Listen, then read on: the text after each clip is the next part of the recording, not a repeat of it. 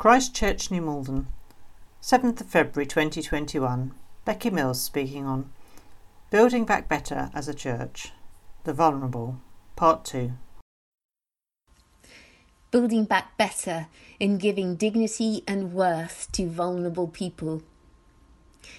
I've been feeling really stimulated and challenged by our Building Back Better series this year, and I hope you have too. As well as reflecting on issues where we need to improve and develop as a church and discussing possible ways forward, this series sketches out new horizons for us beyond the pandemic's terrible daily death toll and the disconnection, grief and fear that so many people are still feeling a year on.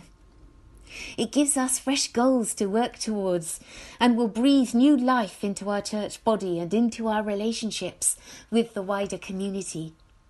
It gives us hope for a better future. And that hope is infused with the love that we all share as equal members of the body of Christ, our Lord and Saviour, our inspiration for our communal life. In our Old Testament reading from Isaiah, we're reminded that God was always on the side of the disempowered and marginalised.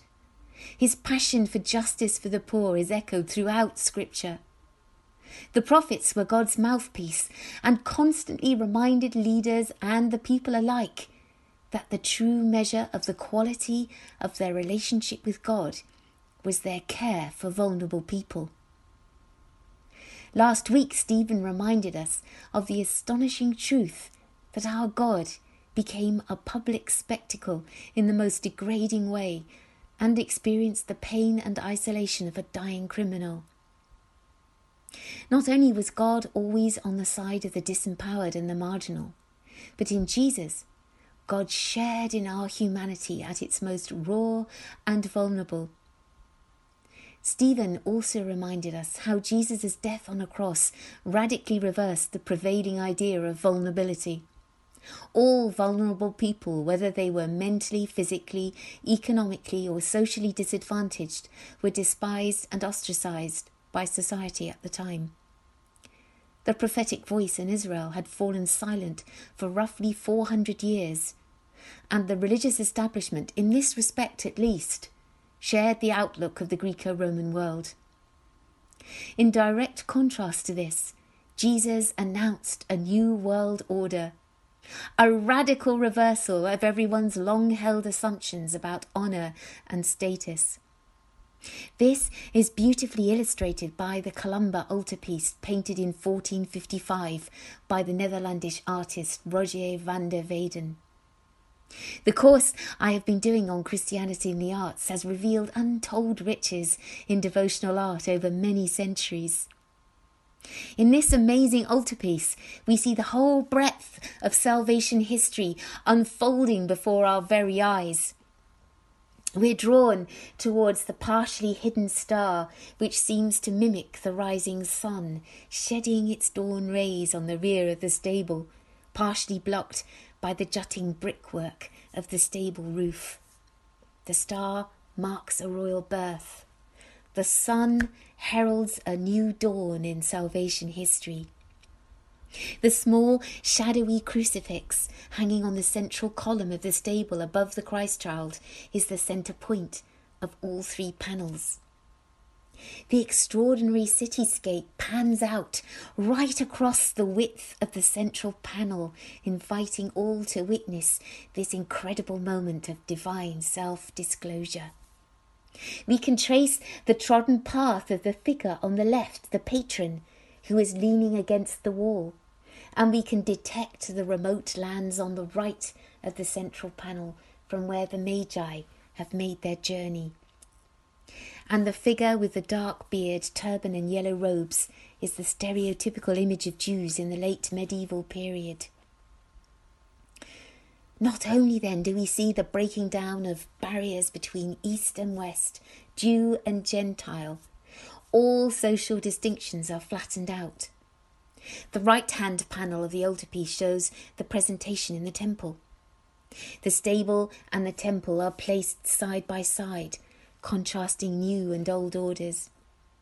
We can see in the third panel behind and to the left of the group in the foreground a figure leaning against a column holding a begging bowl. He's afraid to raise his eyes to look at the assembled group. He's marginal in so many ways. In the composition, he's on the edge of our field of vision. Socially, he's ostracised and alone. Spiritually, he's a bystander at a sacred gathering. The beggar symbolises man in his fallen state, and echoes in the left-hand panel of the Annunciation a carving of the fall of man which is visible on the edge of Mary's kneeler. Images of fallenness are placed at both inner edges of the wings of the altarpiece and are resolved in the central crucifix. Rich and poor, Jew and Gentile, tough and vulnerable alike, all are magnetically drawn within the ambit of God's redemptive love, symbolised by the crucifix in the centre. All are given dignity and worth. The extent to which we bear witness to this message in caring for vulnerable people in our own lives will be the measure of the quality of our relationship with God. I chose the illustration of the sheep and the goats in Matthew 25:31-46 because in it, Jesus totally identifies with people who are poor and vulnerable. Truly, I tell you, whatever you did for one of the least of these brothers and sisters of mine, you did for me. In this early 16th century altarpiece by the master of Alkmaar in the Netherlands, all 6 loving acts in the illustration of the sheep and the goats are shown, and Jesus is present in each. In each case, the recipient of kindness is one of the least of these brothers and sisters of mine. An extra panel is added which represents both Judgment Day and the burial of the dead, which was another act of love added in the Middle Ages to arrive at 7 loving acts, the perfect number. So let's take a close look at this altarpiece. In early modern Europe, most of what passed for social services was organised and run by lay brotherhoods. An extension of the church, the members were upper-class men and women. They ran hospitals, hostels, orphanages and shelters for widows and those of older age. They also managed the distribution of money, food and medicine, all in the name of Jesus. In 1504 in Alkmaar in the Netherlands, the lay brotherhood of the Holy Spirit commissioned this altarpiece for the city's parish church. The group's founding principles are laid out in the illustration of the sheep and the goats, where Jesus says that those who will inherit the kingdom of God are those who feed the hungry, give drink to the thirsty, welcome the stranger, clothe the poorly clad, care for the sick, and visit the prisoner. In the far left panel, a wealthy couple are giving out bread to the poor gathering at the door of their home. The husband gives a loaf to a blind man in a tattered cloak who has a child on his shoulders, another at his knee, and a wife who tenderly holds his hand. On the ground beside them is a man with a club foot who scoots forward with his crutch. Among the hungry is a bearded man in grey who stares straight out at the viewer. It's Jesus. His arresting gaze seems to say, if you don't see the hungry, you don't see me. As we examine the painting, it examines us. In the second panel, a wealthy bourgeois couple pour water from their silver pitchers into the empty bowls of passers-by, including someone with a spinal deformity and another with a leg injury. In the third panel, people gratefully receive jackets and other bits of clothing. Jesus is at the back of the queue, looking on in quiet affirmation as the clothes are all being given out. In the central panel, it is the clergy who are busy transporting the coffin, digging a grave and performing funeral rites. To the right is a group of mourners dressed in black. Jesus' presence is the most explicit in this panel. He's seated on a rainbow, the earth is his footstool, and he's flanked by his mother Mary and by John the Baptist. This is a typical portrayal of the Last Judgment. chosen by the artist because of the way Matthew expresses the eternal implications of our choice to care or turn a blind eye to those in need. Notice how Christ cups his side wound. The blood and water flowing from it traditionally represent redemption and healing. In Jesus' role as judge, justice is balanced with mercy. In the 5th panel, this act of kindness has to do with extending hospitality to travellers, people experiencing homelessness and asylum seekers. The artist portrays the strangers as pilgrims, shown by the badges on their hats. They are given room to stay in, and Jesus is waiting patiently at the back of the queue.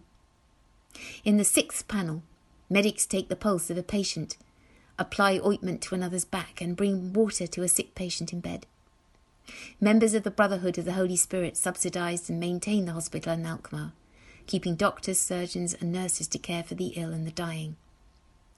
3 members of the Brotherhood, probably the donors of the paintings, approached the hospital to request a spot for a new patient who happens to be Jesus. The final scene is set in a prison where one man sits in shackles while another is being beaten. Visitors in the foreground plead for the beating to stop, even offering money. The prisoners are probably debtors, and the bystanders want to pay off what the men owe, buying them their freedom. On the right-hand side, Jesus is portrayed as Saviour of the world. He holds a globe in one hand and makes a gesture of blessing with the other. He knows what it's like to be tortured and condemned. He's paid humanity's debts with his life. His blessing extends across the entire piece, outward to all those who are vulnerable and to all those who have compassion on them. So what can we learn from all this to enable us to build back better in our church in giving dignity and worth to vulnerable people? In this altarpiece, we see a clear distinction between the privileged and the marginalised, the rich and poor, the strong and the weak, the superior and the inferior, the helper and the helped.